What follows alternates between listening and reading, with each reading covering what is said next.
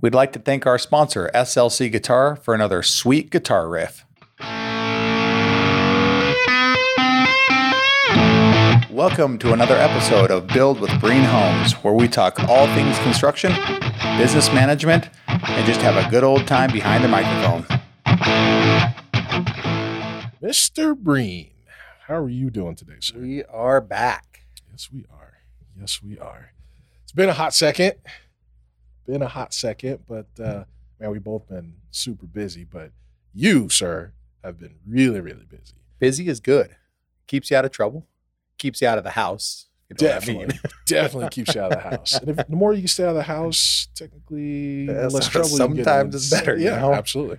That balance. Get out of the house, get back in. Yep. Keeps you out of the big house, if you know what I mean. Absolutely. Absolutely. Dude, no, it has been busy. You know, we hear the rumblings of recession coming on. Right. You know, economic outlook says everything's going to just slow down. We have this huge feel of like builders and existing real estate sales slowing down. But sometimes I look in the mirror and go, is that like really the market? Because I'm busy. You know, custom home building is really busy for my market, my niche right now.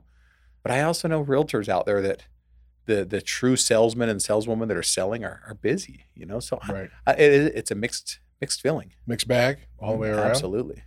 Would you say you are as busy or busier than you were a year ago? I would say as busy. I mean, a year ago, I hate to admit this, but I kind of just stopped answering the phone because it was too hard, you know? And you found just like you're constantly giving out free advice or free time of like going to a meeting, talking through a new project or the idea, the dream, and it never got anywhere. So I would say we're probably as busy. Maybe the phone isn't as busy going off, but as far as our physical work, we're absolutely as busy, you know, it's great. And that doesn't seem to be really hitting us like it's hitting a lot of other areas in the industry. Right. You know, but we're still working through supply issues, labor issues, you know, fear. Education always brings fear to people of just educating the public of rate increase and recession and what's going to happen and what's happening in the world. So fear mongers a lot of people too. Okay. You know, but today we're busy. Good. That's good. Do you think there was, because I know there are builders, contractors, subcontractors that are, I don't want to say starving right now, but they're definitely seeing things slow down enough to where they're not as busy as they were last year. I mean, obviously we're seeing that, you know, so you hate to not put the light on where the market is slowing. You know, the affordability is just becoming so unattainable that with cost increase and interest rate increase, that a lot of the production builders have, you know, I hate to use the word come to a screeching halt, but a lot of them have said, you know, take the next 3 months off because we're going to have nothing. Like everybody's just on this hold point. Yeah, I've heard from a lot of subcontractors that, hey, we're busy, we're booked out up through the next 2 or 3 months, but then we see a screeching halt in our business coming in. You know, so maybe their phones have stopped ringing as much. We're getting more phone calls from subcontractors and suppliers looking for new accounts and new contractors. Right. So there's definitely, it's in the air. Absolutely. The only correlation I have to draw right now, and listen, I don't want to like point this pin of like, oh, we're recession proof. I don't have to worry. Right. You know, but from everything I'm seeing, those that are chasing a loan have caused a total slowdown. Interest rates have increased way too much, whether it's in that custom multi-million-dollar bracket or, you know, the beginner home getting in. Those are becoming less and less attainable for people. But yet the clients with cash that aren't fighting the interest rates increase in the loans, even though they're seeing a loss in maybe their stock market accounts or their investments there, they're still willing and able to put cash into a home. And that really is the majority of my clients is, you know, cash buying custom home building clients. And that's remained busy. So not to say that I don't think we're going to be affected by the recession and the continued inflation, you know, but it's not currently looking like it's going to hit me as hard. Do you think there's anything that you did in the last year to 2 years to prepare you for this point? Do you think there's anything that you've done different? Yeah, I don't think it's anything that I could say I consciously did. Like, right. Oh, I knew this was coming, so this is what I did. Right. So I don't want to play like I was smarter than, anybody else that led into the scenario. But I think for Breen Homes, we built and grew over the past 2 years. And about 6 months ago, mentally, I kind of put a freeze on hiring and growing because I felt like for the past 2 years, we grew from what I'm going to say exponentially. We're still a small company, but we doubled the size of our staff. And 6 months ago, I just said, hey, it's time to just refine and become efficient again with those employees and departments that we have. And I think it was really smart to kind of put a hold on hiring at that time. Not to say that we mentally did that because we were afraid of a recession. Right. It was just we grew and we've got to control that growth.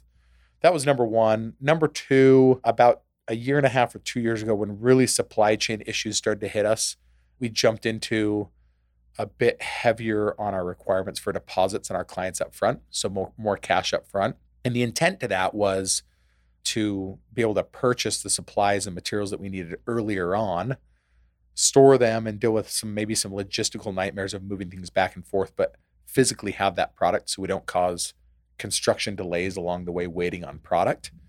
And the ability to have more upfront cash that is in a contract and non-refundable and purchase the supplies that are needed for the job and have them stored and ready to go has allowed us to be a little more effective with our timelines on construction, number one. Right. And a safety net if somebody says, man, we thought we were going to build, we can't anymore, we're stepping away. It's very smart. We have some cash up front that allows us to continue to operate business Right. For a year or two or three. Very smart. So I think those were, again, smart or not, I just think, they were unconscious efforts that we did to excel or grow our business. But I wouldn't say they were necessarily like we saw this recession coming on and this is what we did, so to speak. No, I think that's a very smart move, period. Interesting. Good. Well, I know you've been pretty busy with quite a few things. Let's see, I think you went to your Builder 20 group. I know you've been on a couple podcasts, sit on a couple of panels. How about we just kind of chat about those things today and just kind of go through them all? Yeah, I like it. A lot of the reason I do that type of work is to stay plugged in. I had a conversation recently with somebody that it was just some friends at the gym kind of talking amongst each other. And we were talking about a larger tech company here in town. And one of the friends brought up a higher up individual that just said, man, that guy, he's made it. He doesn't need to work anymore, but he just does everything he can to stay a part of the business. And they were kind of joking like he just can't let go of it. It was like to stay relevant? Yeah, just stay relevant, but also stay like in the business every day. Got it. And he's not like off traveling and playing and spending his money. Yep. And they took it as like he can't let go of the business that he had. Mm-hmm. And I took a step back and said, no, I truly believe that in order to stay at the top of your game, you've got to stay in it. The minute you step out of it, you start to lose that sharp knowledge that you have of the industry. Yep. So now really is the time in my mind's eye to stay plugged in economically in the industry, growing those relationships and being a part of new groups and existing groups and kind of just having that whole thing grow. Right. I think now's like the most important time for us to be very involved in what we're doing. Would you say us? You mean everybody in general? Yeah, just in general. Like it's right Whatever now. Your field right is. now people say, okay, double down on advertising, marketing, get out there, get more jobs. And don't get me wrong, that's one aspect, an area that you can grow. But man, stay plugged in. Right. Like we have so much access to resources, whether it's podcasts, social media, networking groups, associations in town. Like stay plugged in because it keeps you sharp and it gives you the ability to really pay attention to what's going on and when things are going to turn and be able to shift those. And it may be on a local level, maybe on a state level, it may be on a national level, a worldly level. Yeah. But like the more you stay plugged in, the more you stay sharp in your skills of your industry. So for me, a lot of like the podcasts that I go on outside of this, my professional networking group, the Builder 20 group you brought up, the task force, we'll talk a little bit about today. Those are all, in my opinion, to kind of not stay relevant, but stay plugged in and stay sharp. Right. Pay attention to what's going on. Right. Always learning. Yeah. Always absolutely. learning. That's one of the things that it's just in my blood. You got to be a lifelong learner. If there's something that you're kind of curious about, spend the time, take the minute, try to figure it out, learn more about it. Books. The book that you told me to read, by the way, phenomenal. Good. Phenomenal. You actually got in and listened to it. I did. I did. I was like, let me listen to this one Adam told Tell me about. chapter 1 didn't just engage you. Oh, I was in. I mean, the first, that's what it usually takes is if that first chapter is like, yeah, all right, I'll suffer through this one. Yeah. But that first chapter, I was like, okay, yeah, I'm very interested. Yeah, for those listening, we can bleep this out, but it's the subtle art of not giving a fuck. and the first chapter it excessively uses the F word. Yes.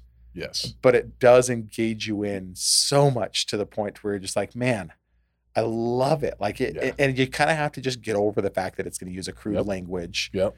But the way it's the author that reads it too, right? Totally. Yeah. The way he reads it and pronunciates, I think it is. I'm not positive. I think it is. Yeah. But the way he reads and pronunciates it, it's just so raw and real, and it just hits home, man. It's a thinking book. Yeah. Like if you're just thinking he's in there saying the F word, and you can't think about it in the context of he's saying the F word. Right. It's more why he's saying it and what that all encompasses. And it's not the F word. It's the word that he uses to express almost the I don't care. Right. Or the care feeling, about the action, whatever it is behind it, right? It's that grit. And it is. And that's where it became so engaging is I've told friends that is a book that really you should probably put on the rotation of like once every 2 to 5 years. For sure. Because you're what you give a crap about changes on a yearly or, a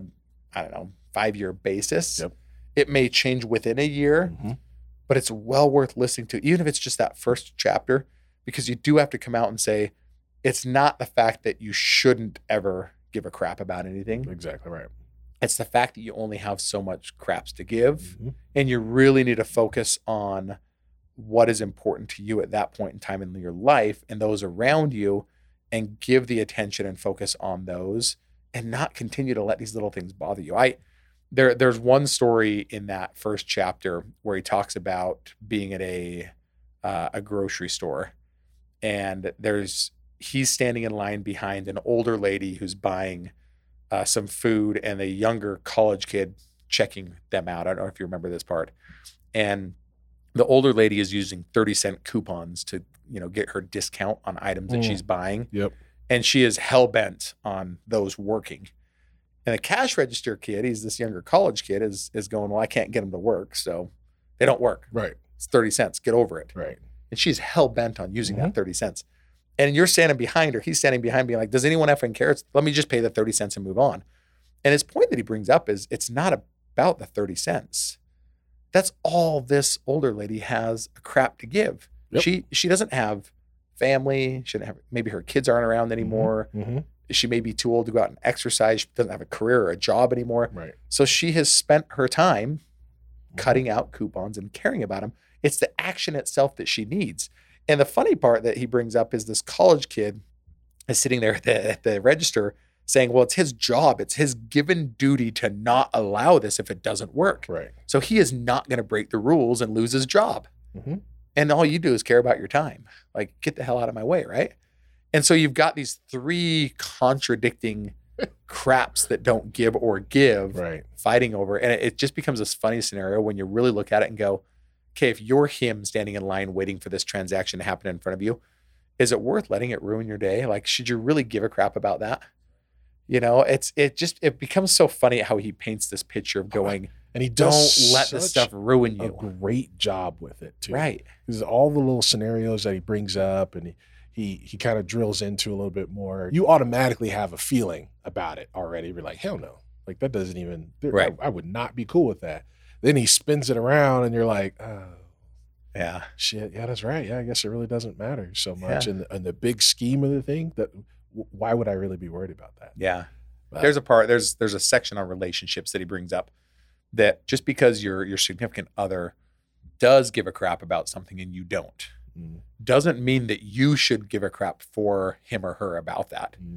But we're in our best positions in relationships when the other partner recognizes the things that you give a crap about and doesn't try to double down or enforce or give a crap because you give a crap, but allows you to give a crap about your stuff. Exactly right. And just supports you from the outside. Yeah. And that was a really interesting perspective for me to look at and say, it is. I don't need, like we've talked a little bit, I'm in the middle of training for a half Ironman. Mm-hmm. And that's what I give a crap about right now. Right. I don't need Connie to be all about it, Mm-hmm. and like asking me what my training plan is and following up with me on it and helping me to. But the fact that she's just like supporting me and letting me do it, right, and saying, hey, when are you going to go for your long ride on Saturday? Or, what are you doing tonight? Okay, cool. I'll get a sitter. Right. Doesn't even question me on it. Right. She's just supporting what I give a crap about. Absolutely. And so I think there's a really good point where, oftentimes you talk about relationships of somebody losing themselves trying to support a relationship. Yeah, for sure. He's saying, don't lose yourself. Right. Yep. You be you and let that person be that person and live your best lives together. So I don't know. There's so many correlations in that. I mean, I hate to go off on a tangent of it, but it really is a good book. And any listener out there, I suggest you jump on and listen to it, even if you're offended by the F word. Be offended. Definitely give your crap about it, but put it on your rotation. Definitely a top read. You gotta listen to it at least once in your lifetime, but it's definitely one you have to rotate because there's a lot of good stuff in there. But we could talk about that one forever because there's so many good points. Let's kick that down to one night when you're having your glass of bourbon and I got, my glass of water out here. Deal. So along those lines, lifelong learning, your Builder 20 group, you just got back from that. Talk a little bit about that. What did you guys learn? What did you learn specifically this time around? Man, it was a really good experience this year, or this, let's say this half a year, because we were every 6 months. We were in Arkansas. Fayetteville was kind of the main town of where a member builds. We spent some time up in Bentonville, which is kind of their growing vacation mountain bike town. We got to spend some time together as a group, which in the past we felt pretty rushed. We go out there, we get into our meetings, we have our meetings, and we all kind of end up flying out. This particular host builder got us out there early, got us all out on the mountain bikes a couple of days before. So it was really nice to just fly in and spend some time together outside of our meetings, which was really uniquely cool. Yeah. We, not to go off on a tangent, but we had the whole group ride on, I think, Sunday, because our first meeting started on Monday. So we had like 12 of us out on mountain bikes. And the builder that aligned or put this all together put the majority of people on e-bikes, which is great for a mountain bike. But if you haven't ridden a lot, an e-bike tends to be heavier. Obviously, it's got the power behind it, so it gives it a little, a little gas in that engine, so to speak. Mm-hmm. We had, I think the last loop that we did of the day, 5 out of the 12 of us went down pretty hard. One dude broke his arm. Went down are you serious? Hard. That's a bad day. Poor dude, man. But I think he was a champ about it, but he went down hard. I come around the bend, and we'd gotten this section. It was kind of like looping some, more like outdoor park, type riding that had some tabletops and some ramps. We're all like 40 plus. We should not be doing tabletops and ramps. Like, it just sounds ridiculous. Correct. But, a bunch of men, and we're all out there, competitive builders. Yep. I come around the bend, and he's laying on the ground, blood on his shoulder. Helmet's got a crack in it. He went down hard. Jeez, he went down really hard. So, broke his arm. I don't think he got a concussion, but broke his helmet. Yeah. Ended up they've got an an EMT that sits out on like a razor and picks people up, because this happens day in and day out with people. Oh, we got one on turn 4. So the poor guy's, in a cast the rest of our meetings. But no, what I learned, I would say the majority of my group was optimistic, like I am, of like, man, we're seeing it, we're hearing it, we're feeling it. There's this, taste in the air of a slowdown, but yet we all are remaining really busy. And it was comforting for me to hear that as I felt that way, and read the reports and builder updates of everyone's kind of saying the same thing. I really had a sense of, we're in a good niche right now, but start to prepare yourself for a slower 2023 and 2024, and refine and create efficiencies that you need to kind of like push yourself through. That was one area that I just felt like this overwhelming sense of, calmness maybe, of what's moving forward in the market. And it was good to kind of have that buy-off from other builders around the nation that are in, and have been in, incredibly fast growing markets. I would say that was probably the key thing that stood out for me. Outside of that, we talked a lot of other things, of how to refine certain departments that we're dealing with in our own businesses, what we should be doing on marketing. We talked about this podcast, and, I had I'd say more than half the builders in the room, mention that they have listened to 1 or 2 or 3 episodes. Really? So we're getting some attention from that. That's good. That is good. I like that. But yeah, overall, I think it was great. It was funny. I've got one of the other members is doing a half Ironman in Florida in May next year. And it was kind of unbeknownst to both of us that we had both kind of entered that and taken on a challenge. Mm-hmm. It just goes to repeat how similar these guys are to me. For sure. Like we all sense this stress of, the news and the media telling us recession is here and economy saying, it's going to be a slow 2023. And, what do we do? It's so funny how that group of individuals just kind of like, I guess, starts to migrate towards very similar things. It's like you have your time to where you just need to be able to check in mentally and maybe meditate. And we do that through, working out or training.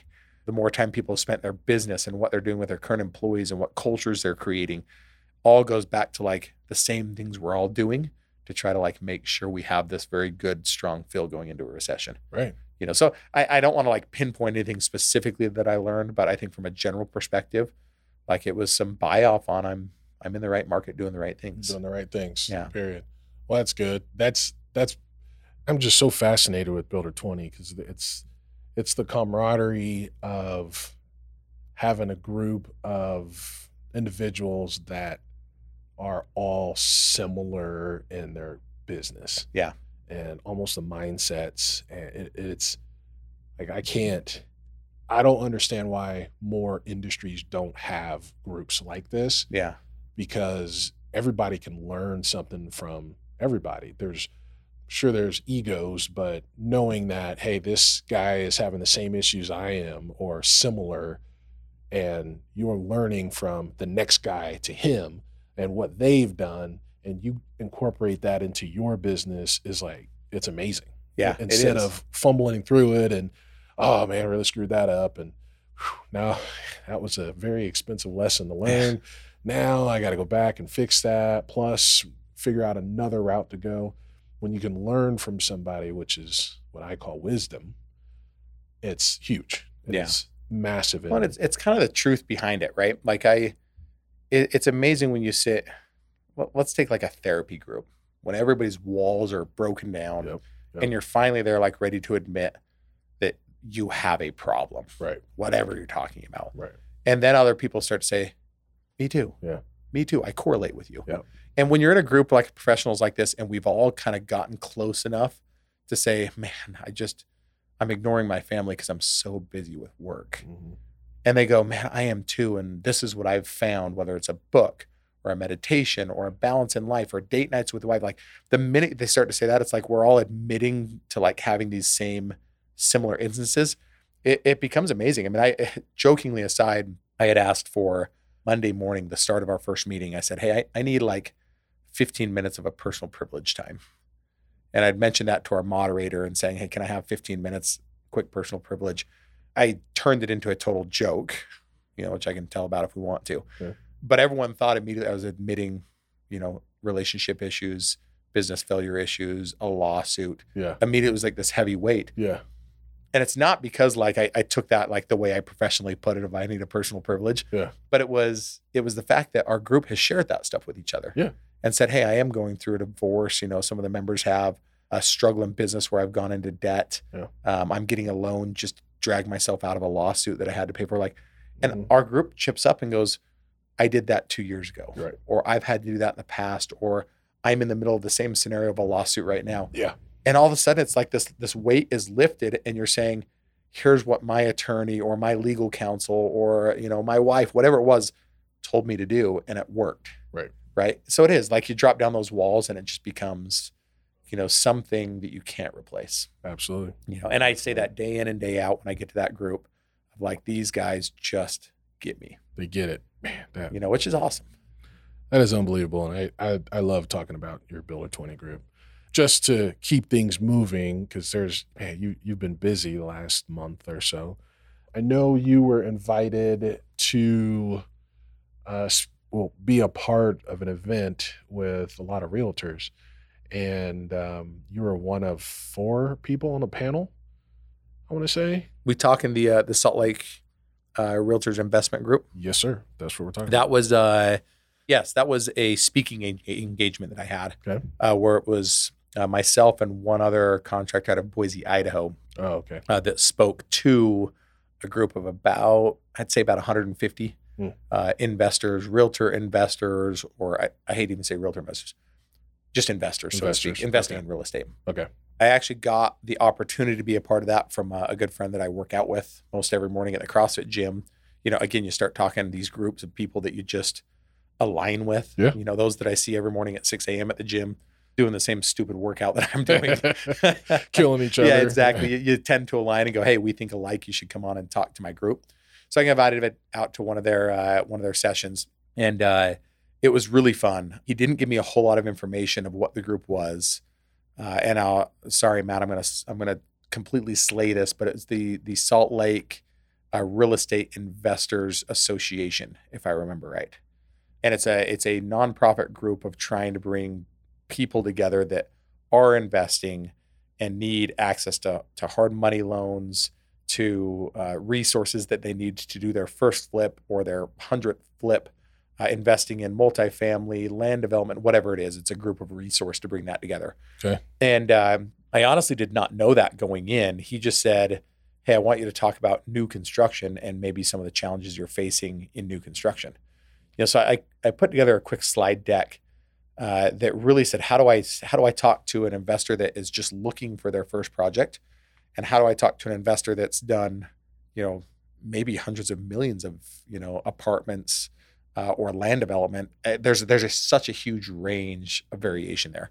So really, I kind of took it down to the basis of like what I do as a contractor. And I think where I really landed the core of my speech or my talk around was when you become an investor, at some point in time, you're either going to be or act as a contractor, or you're going to have to hire a contractor.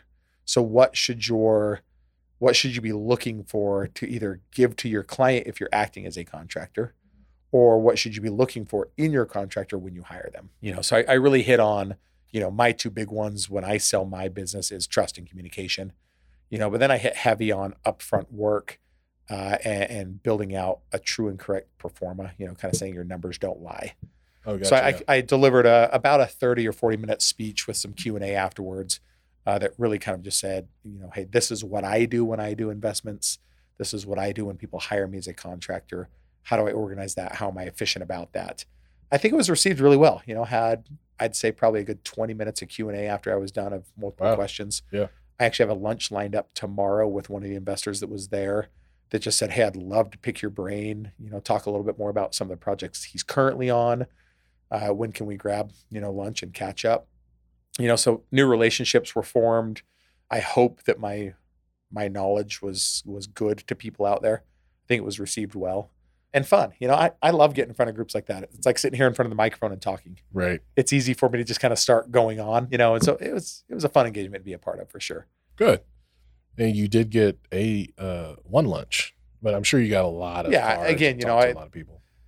I tend to come out of those sometimes. I try not to get a negative mindset of like, anytime I go into a business networking group, a nonprofit, anything that's like an engagement, you tend to leave with tasks that are busy, right? Yeah. Like I got to follow up with this person. I got to go back and send this person this document that I told them I would send them. I got to call, or I'd like to get a lunch with this guy. I want to research what this guy does because he was awesome, but I have no clue what he does. Yeah.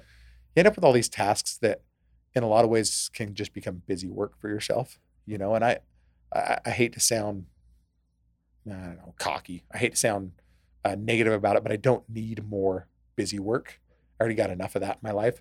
So I try to walk away from those without accepting more busy work if I don't need to. Yeah. Now that's not to say that I don't want to give back. It's always hard to go to those things and say, oh man, I should get involved in this. This is a cool group. So I try to really divide the lines of like, what is, whether it's just philanthropy work and helping someone out and giving back to a community or a group, and what's busy work and what furthers my business. And I try to weigh and give what I can, or, take what I need to from it. Right.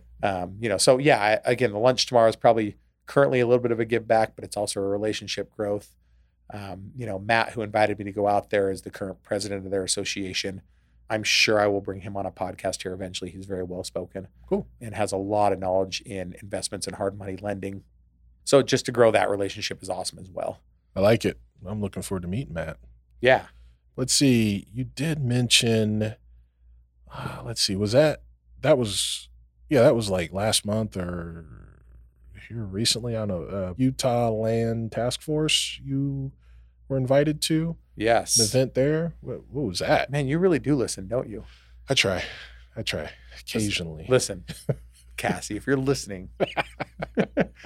Don't get me in trouble. Don't get me in trouble. He listens, man. I mean, we sat here just kind of shooting the shit, as they say, for 15, 20 minutes. And now all of a sudden we've got like this list of things that he knows that I did. Either that or he's stalking me. It's one or the other. You know what? I'm going to take it as you're a great listener. Yeah, let's go with that. Let's go with that. Let's go with that one. Yeah, so the catch up, man, this is actually fun to bring up all these things. I feel like you say this and I'm like, shoot, I have been busy over the past couple of weeks. It's only been a couple of weeks. And I'm like, yeah, I did that. Yeah, Damn, you're right. really? I did that.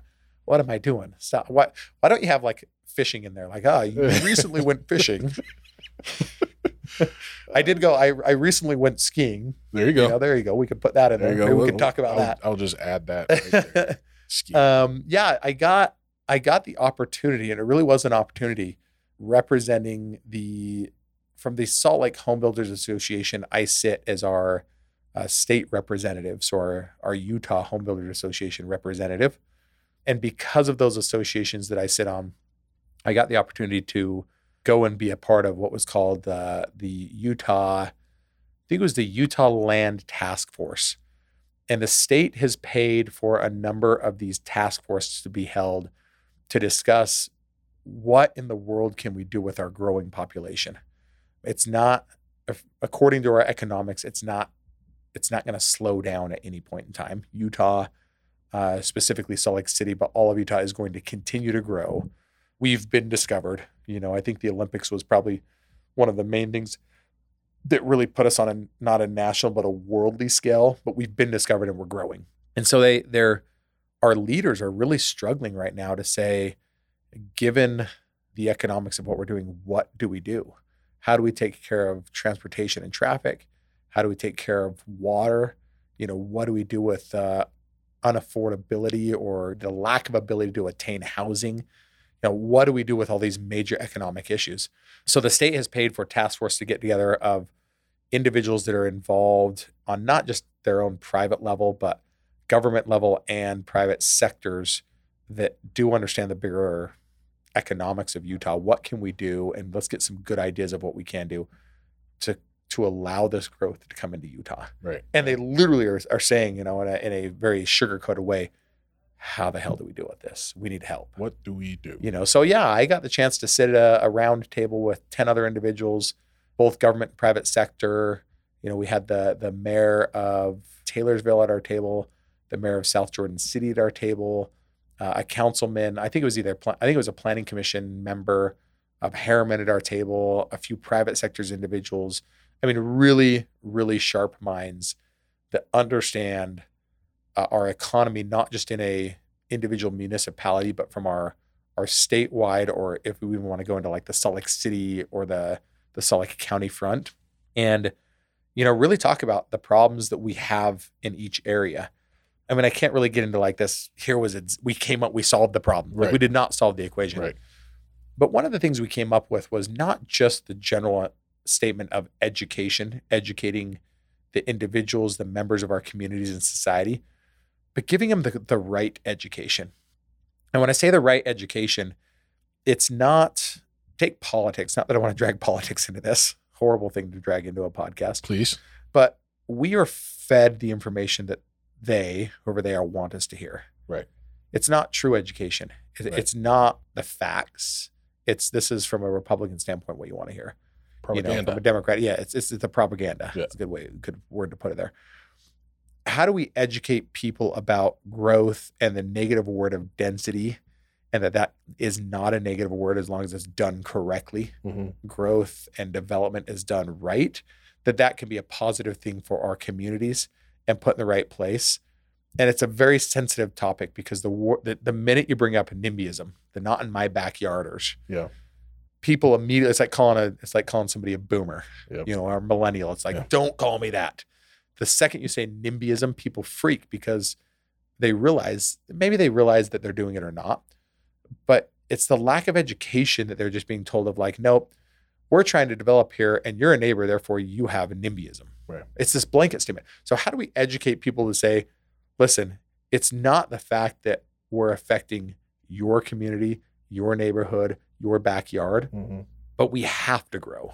Right. Because you just living in this little bubble of your community and saying, don't do it here does us no good. Right. But yeah, we are growing. And it's every corner of our current state just seems to be growing. Right. And it's wild at where you look, the growth is.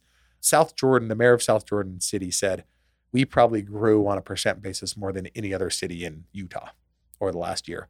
And we were kind of having a candid conversation when we were standing in the dinner buffet line. And I said, why do you think you grew that fast? He goes, well, we have the land to grow in. I was like, yeah, but so does Harriman. Well, they were the second fastest growing. Yeah. In a lot of ways, so does Park City and Summit County, but they refuse to let growth happen up there. Right. So does Nephi and Payson. They're growing like crazy. So you look at all these areas, it's like, why South Jordan City? So I just kind of said, let's forget all these outskirt places and let's just talk like inner Salt Lake County. Why are you growing more than like Cottonwood Heights? Because Cottonwood Heights and Mill Creek showed very little to minimal growth.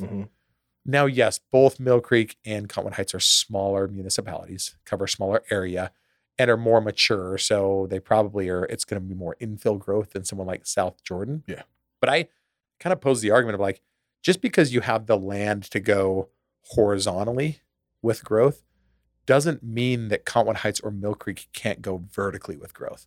So get away from this idea of like thinking we have land, therefore we can grow, and Cottonwood Heights doesn't have land, therefore they can't grow. It's that they're afraid of the word density, and they're afraid to grow vertically, even though there's, i.e., air or land that they can grow into. And what may sound crazy is a 5-story building is not that tall.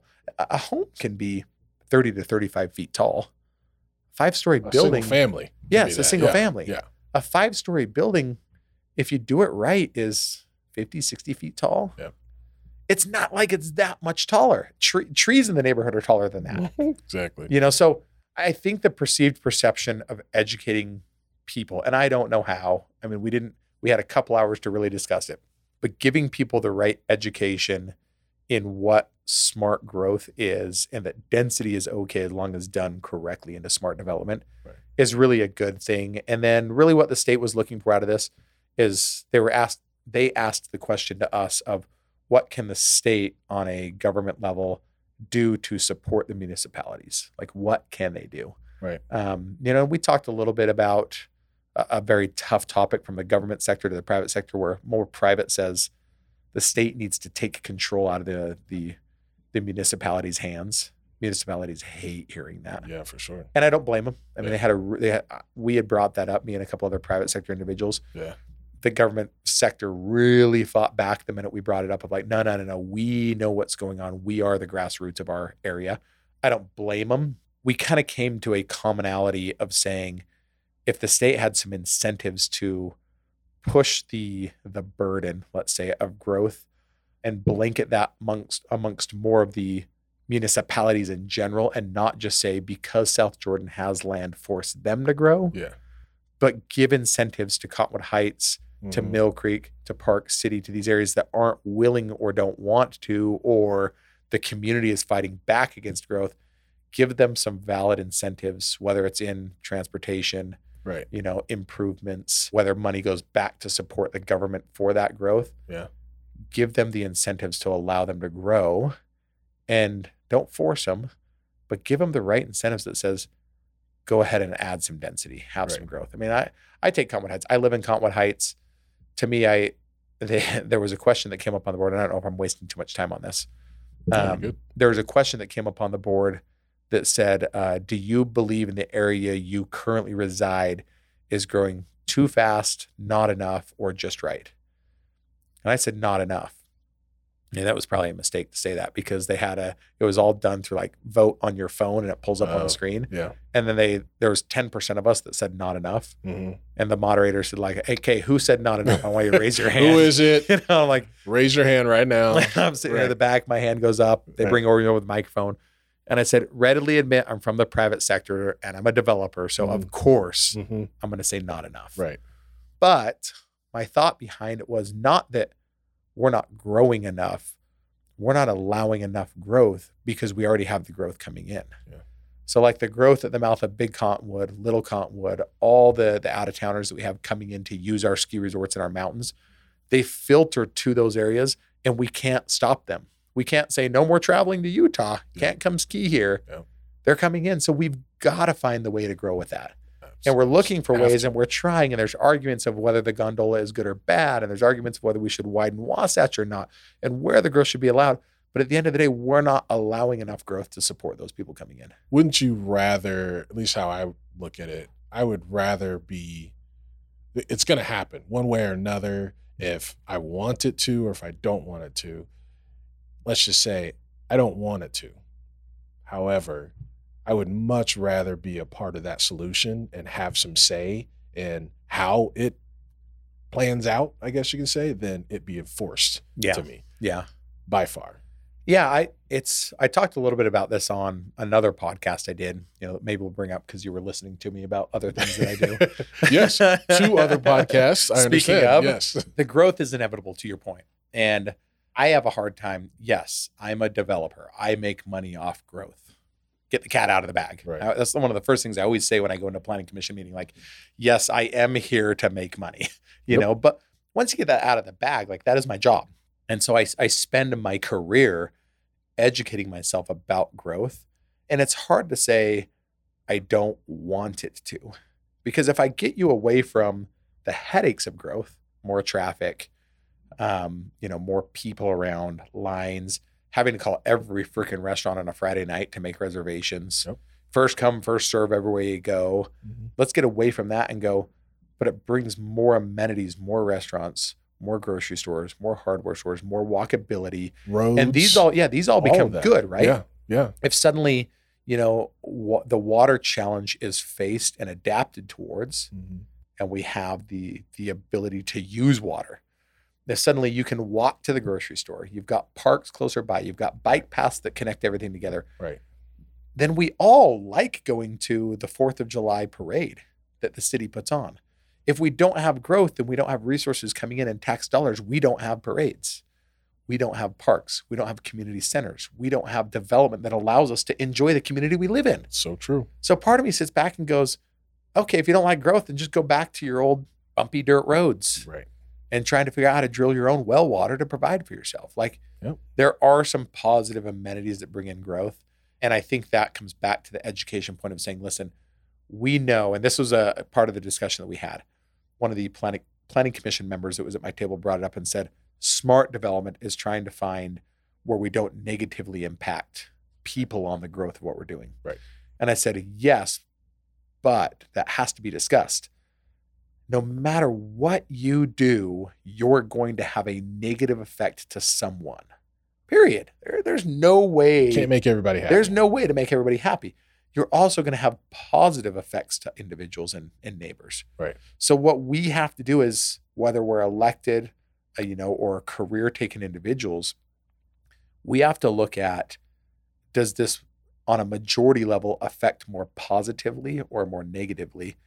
And I hate to say it, but we kind of have to turn the other cheek at some of those negative effects and say, sorry, it is what it is. Right. You're going to have that growth, and hopefully some positive of this comes out of it for you. Right. And if not, if I've affected your life, I being the group of individuals that make these decisions, if I've affected it so negatively that it's ruined your way of life, I'm sorry. And I don't mean that as like I don't give a crap. I truly care, but you're going to have that effect on somebody.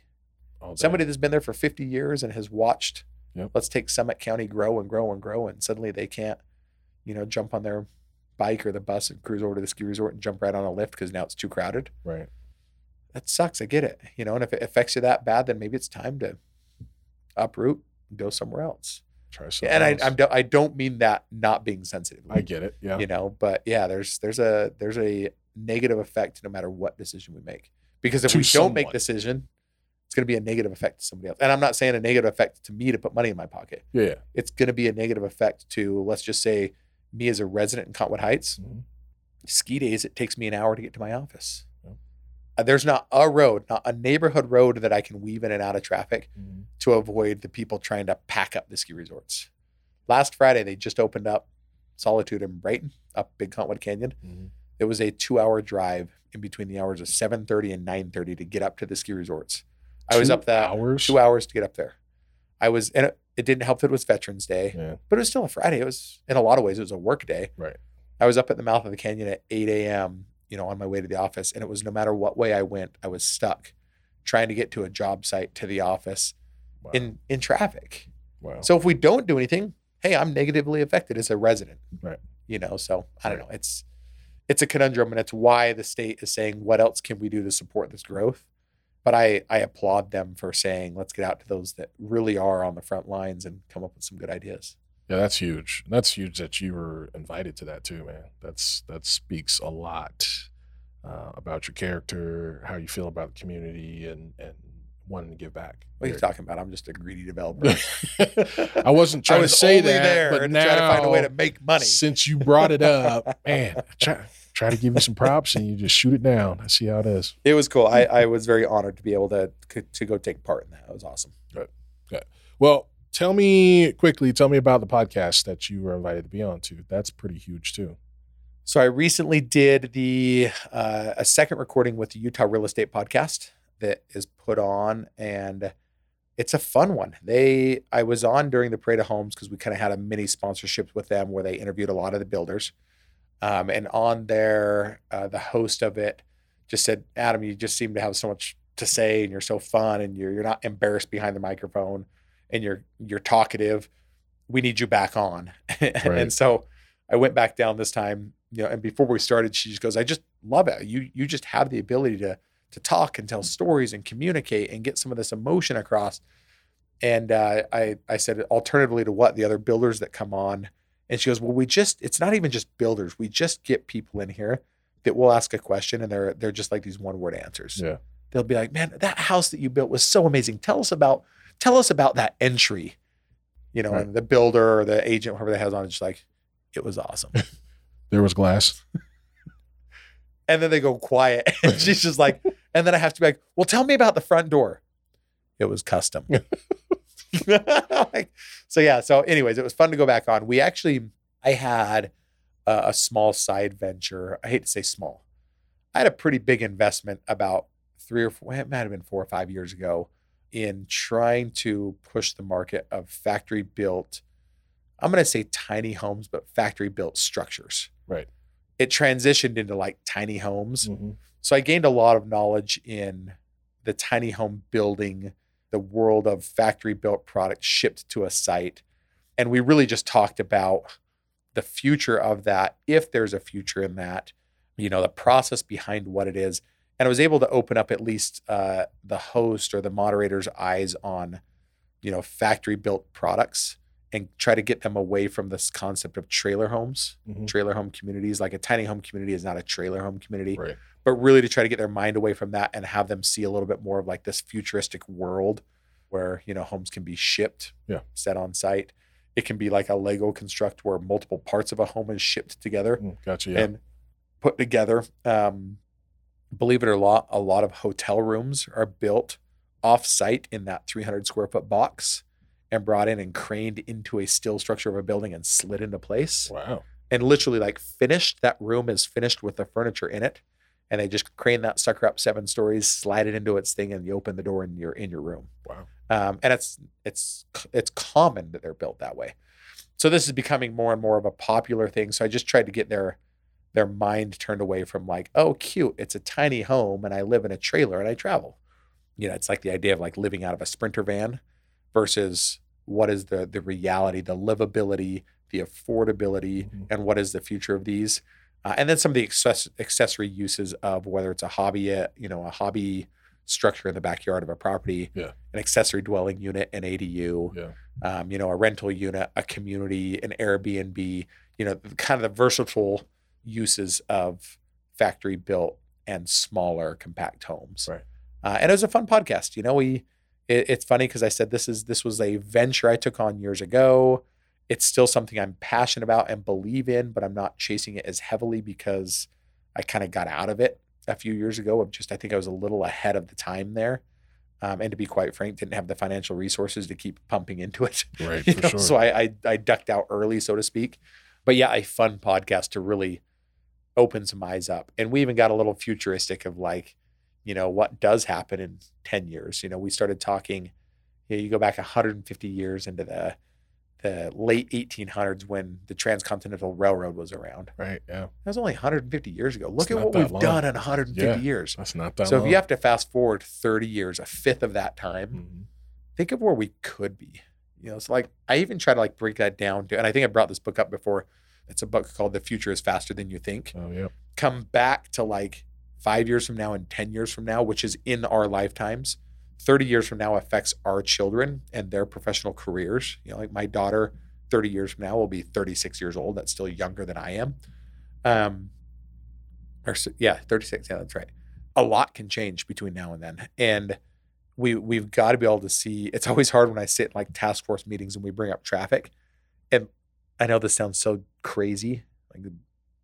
You're going to say I'm an idiot, but I sit here and go, do we really have to be discussing traffic? Isn't that going to go away in the next 10 years? Yeah, that's what you're saying. And it is weird to think about that, but is traffic going to be a problem in 10 years? I personally think that in the next 10 years, that starts to go away. I mean, I can see where you're coming from because what they say about the electric cars. Yeah. Or self-flying drones. Right. You're going to be able to get in a drone that is self-flying, type in your coordinates and just go. Just go. To wherever you need to go. And you may not even own a car. You may just own a monthly membership with Uber that picks you up and flies you wherever you want to go. You just put it in your calendar. Yeah. Schooling. What's the future of education and schooling? Yeah. Is it in a building, in a community that we continue to fight these security issues? Is that the future? Or does the future start to do something more of a tight-knit community, a neighborhood, education from home? Does that become an issue? And if all that, let's say just transportation, let's say the road traffic goes away. I think it's California has the restriction that you won't be able to purchase a vehicle unless it's an electronic vehicle by 2035. Jeez. I think that's what it is. Mm-hmm. That's 12, 13 years away. Man, we are dramatically changing. So if suddenly we're not driving vehicles on the road every day, now, they still will be then, but say we're not, how does that change our infrastructure of roads, utilities? Right. Right. I don't know. You look at that big picture. And so sometimes I sit there and these, take it back to the Utah Lands Task Force. When we're talking about the future growth and I'm going, do we discuss transportation or not? We spend billions of dollars on transportation. Big dollars. Is that the drive 15 years from now, 20 years from now? Right. Or should we be in dense communities that walkability is there? And if you're not walking, you're on a scooter, you're on an e-bike, you're flying in a drone. So yeah, I don't know. It's fun for me to get into that topic. We got into that a little bit in discussing some ADUs, some tiny homes, affordability, attainability, the ability to buy a structure that you can pick up and physically move. Right. So you don't ever really have to sell that box. You can move it to a cabin property, an investment property, a rental property. Yeah. So we discussed a little bit of that. It was a fun podcast. I don't know when it'll be released. I would imagine it within the next couple of weeks. We'll have to take a listen for it. Take a listen for it. Yeah. All right. What else have we done? I don't know, man. What else did you catch? You got pages of notes over there. Lots of podcasts. When did you go electronic, bro? You know what? I know y'all can't see it, but Brandon has updated from the old yellow pad, the notepad, which is wild to think you can still buy those, but he's now into a electronic tablet. Yeah, I had to do it. You have pretty handwriting. Thank you. Mine's not pretty, man. I should have been a doctor. Everybody says that. You got really nice handwriting. I'm like, I don't know where I got it from. It's just what it is. Military parents. Probably. That's what I'm blaming for you Probably. for that one. My print is horrendous. I can't even read my print. So I'm like, cursive, nice, small, tight. Yeah. Let's just leave it at that. Well, I don't know. I'm glad to see your update in technology. Speaking of, growth and technology. Have to. I'm around so many people like yourself that just, inspire me. I still, you Embrace. go look at my desk. I still got sticky notes and notepads. I mean, that's I unfortunately. always got a sometimes the way to notepad do it. close, just in case. It's always the scribble pad, to put something down on. I noticed you were doing your sound on that as well. You have an app that controls all the sound of. So you've kind of gotten into all that. I'm trying because my kids this is what they're going to be doing. Yeah. So I'm trying to embrace it as much as I can, but still use the old school stuff at the same time. Because this battery dies on it. You think pretty soon we'll just have like your hologram come walking in here, and you'll just be sitting at home in your underwear? Yeah. But yet you walk in this nice crisp suit, sit down, your hologram. Yelling at kids. Probably. Exactly. Just split ways. It is wild. That goes back to that book, The Future is Faster Than You Think. Yeah.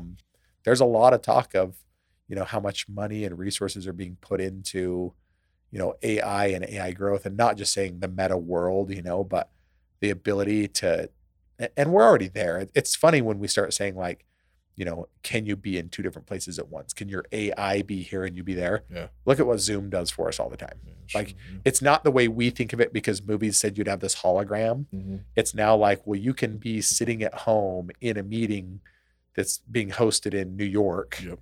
And you can be hanging out with your kids and around your family, or you can be in Hawaii and be in a meeting back at home. Absolutely. And you can put on a fake background so no one knows you're there.